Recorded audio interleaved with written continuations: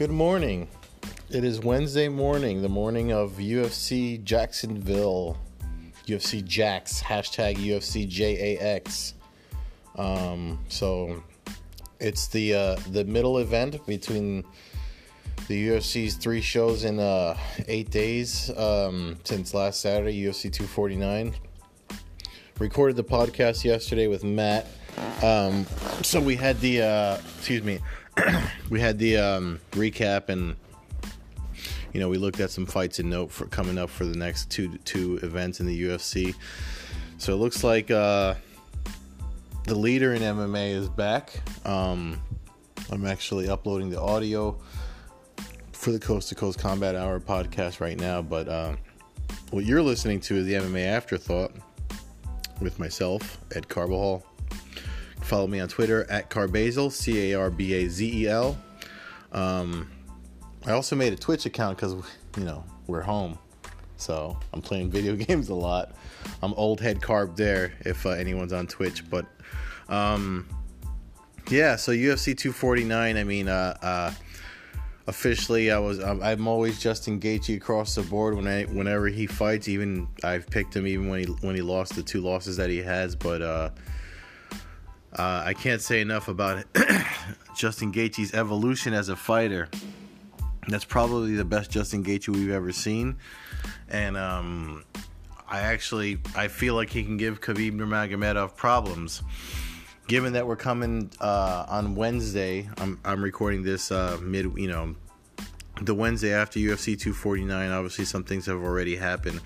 So a couple of things. It looks like they're trying to make Gaethje and Nurmagomedov, Khabib, in July, because that's when Khabib wants to come back. He's a champion, so I guess that's why he calls the shots. But Khabib versus Justin is looking like it might be July. But Gaethje said he would like to, he'd like some time off. Obviously, he fought most of 5 rounds against one of the former number 1 lightweight contender against Tony Ferguson, because now Justin Gaethje fills that spot. I think the rankings were updated as of yesterday, so Gaethje should be sitting there. I haven't looked at him, but one thing I have to say about rankings and the like is that given this current state of affairs with we're still in the pandemic, restrictions are still in place.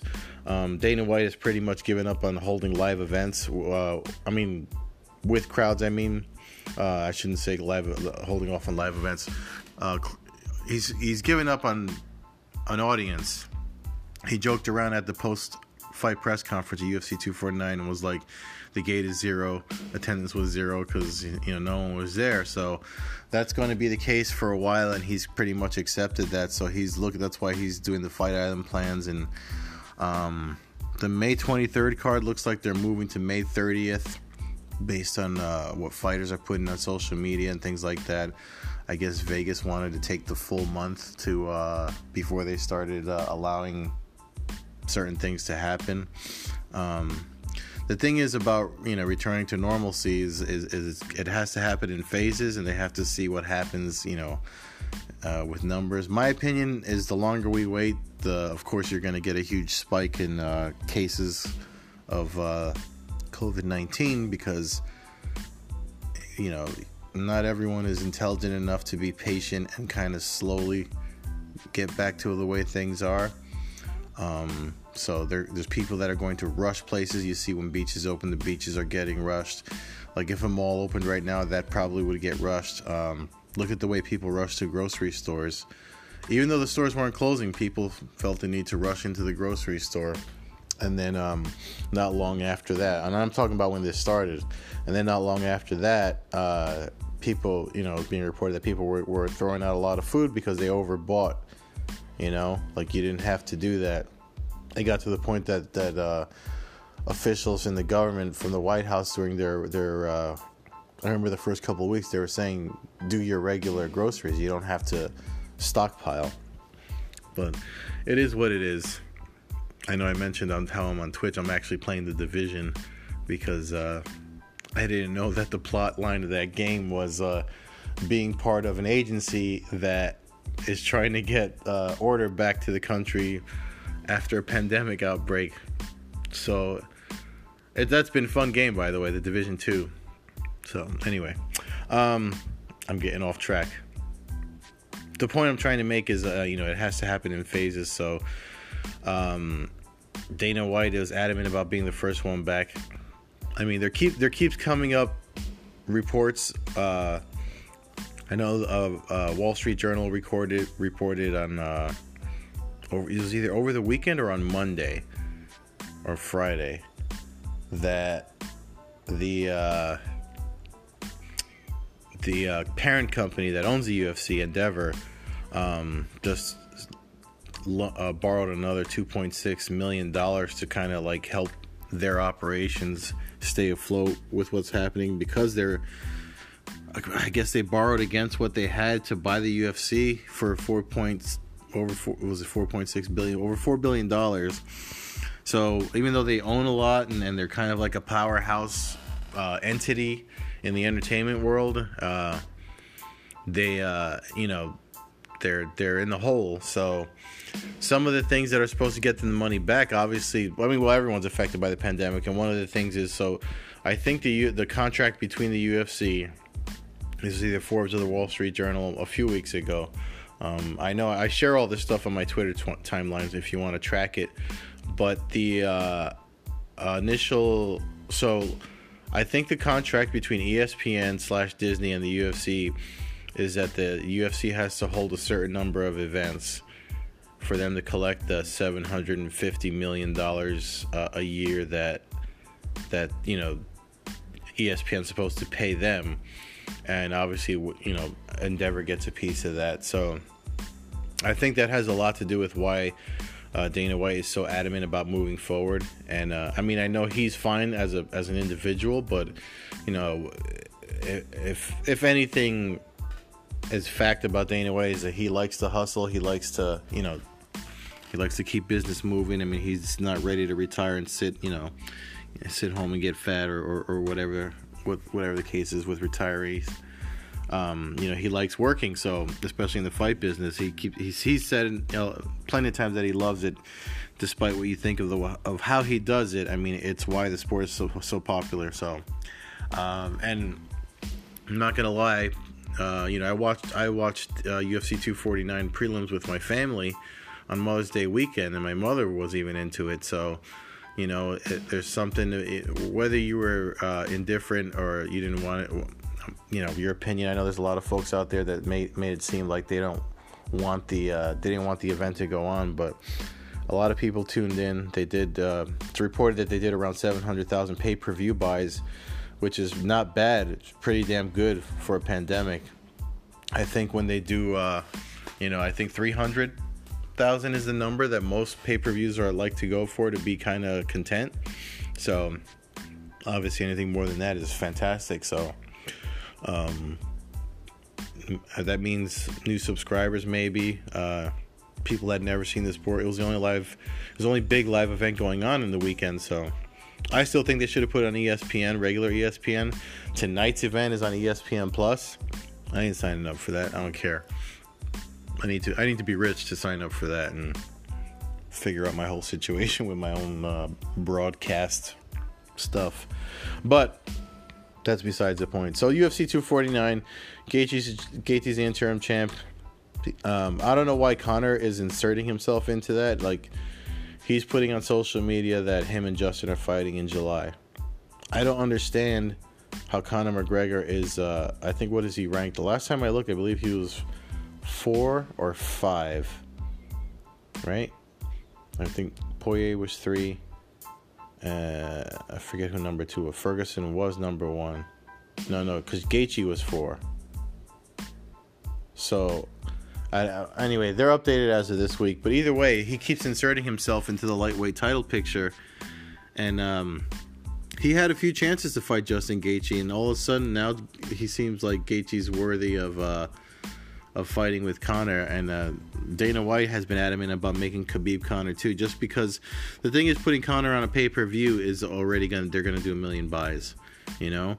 So that is the situation with with when it comes to Conor McGregor and his insertion into the lightweight picture. But the real fight is between Gaethje and Khabib. So Justin and Khabib. So we're looking for that. It looks like either July or if Gaethje gets any consideration, which he said in leading up to 249 that he doesn't really get any,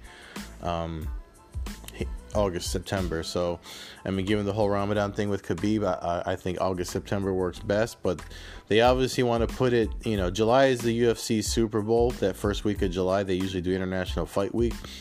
Not for nothing, it has not been what it used to be.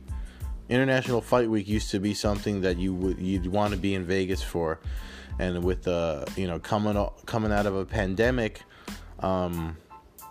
it's not worth the travel and spending the money. But in all honesty, since Endeavor bought the UFC in 2016, it hasn't been worth going to Vegas anyway. When the Fertittas owned it, they definitely threw down. International Fight Week used to be a fantastic time. It's probably the best trip I've ever been on, 2015 for UFC 189. I had a great time. But after that, not so great. It's really ass. Like they put on the one big pay-per-view, and instead of all the fan experiences that they used to have, they kind of just have these autograph signing. Like you stand in line in a tent like a zombie outside of the T-Mobile Arena. The guy I do the Coast to Coast Combat Hour podcast with, he went to the last two. He's in California, so it's like a drop in the. It's not not a big deal for him like it is for me coming from the East Coast, but. He went to the last couple of ones, and he was just kind of like, "Are you kidding me? I have to pay to stand here, and it's ridiculous. It's not even worth it." The fan expo and stuff, that's all out the window. They used to do competitions, jiu-jitsu competitions, and it's all out the window. I think they did quintet last year, which I guess that's kind of cool. But you have to be a grappling submission person to be into that. So, but anyway, tonight. Tonight is the Anthony Smith and Glover Teixeira is the main event for the ESPN Plus card. I'm having trouble picking a winner of that one. I'm kind of leaning towards Anthony Smith just because he's the younger fighter, and I don't know. I just got this weird gut feeling that I feel like that first fight with John Jones. I mean, I know it wasn't the most entertaining, and Jones won by decision because he wasn't doing much, Smith, but he was off on that fight, and I feel like second time might be the charm for him, but we'll see what happens tonight. And then there's a few other fights on the card. Again, I'm not a big ESPN Plus supporter, so I don't like to it's actually hurt my accuracy in my picks since the ESPN Plus era the UFC started, but that's neither here nor there. Saturday is Walt Harris versus Alistair Overeem, and that card is looking pretty exciting. There's Ricky Simon versus Ray Borg is also on that card, and is Ben Rothwell? No, I think Ben Rothwell and Andrei Arlovsky are on. They're either fighting tonight or Saturday. It's confusing because they're doing so much in such little time. But either way, it should be fun. I'm surprised that. And then they're going to do another one. The other event they were going to schedule for May 23rd, again, is pushed back to May 30th for Vegas. So that's a lot of events in May for the UFC, but so Dana White's been doing interviews that they're back, and he said to any other sports out there, I wrote an article about it with links to his interviews with both from the post-fight press conference, and then he doubled down this week with TMZ, telling any other sport out there, whether you be the NBA, baseball, and what have you, if you're going to if you're a sports league and you want to come back, start in Florida. Well, apparently Florida is not that bad when it comes to COVID-19 cases. I think you'd be doing yourself a favor if you looked up coronavirus in general, not just COVID-19. We're getting a lot of misinformation. So if you do your own research, you'll find the correct stuff, and you'll start to open your third eye, man. But anyway, so I just wanted to do the update. I am personally happy that the UFC is holding events. I mean, I hope they're doing the safety and stuff like that. But I mean, I think we've all been on this quarantine lockdown long enough that it's hard not to agree that you got to do something. And they're doing something. So everyone else looks like July. Boxing, Bellator. There is a submission on the ground May 30th as well. So that should be fun. And we just, we got to hang in there. So hang in there. Thank you for listening. And also, I think I figured out a way to do this podcast as a live chat. And I'm trying to, like I said, I want to do it on Periscope. But I think I'm going to multi-stream to the YouTube channel that Coast to Coast is on, and kind of make it like a live Q&A thing, and make that the audio for this podcast, the MMA Afterthought. So, that's it, man. So hang in there. Today is May 13th, and we're coming out of it. I think as things warm up, especially if you're here in the Northeast. We'll see those numbers keep coming down, and we'll be outside and out and about soon enough. I know work is picking up for me, both in the MMA realm and in my boring ass day job life. So I'll talk to you soon. Thank you for listening. Anybody on Anchor that listens to this, obviously, if you want to drop an audio question or comment, I'll put it in the next episode. I've been keeping up with this podcast, actually. The good thing about being home so much is I've been able to keep up with this podcast, put one out every week. And it looks like folks are listening. I'm up to 10 regular listeners now, so that's something, right? All right, so happy hump day. Be safe.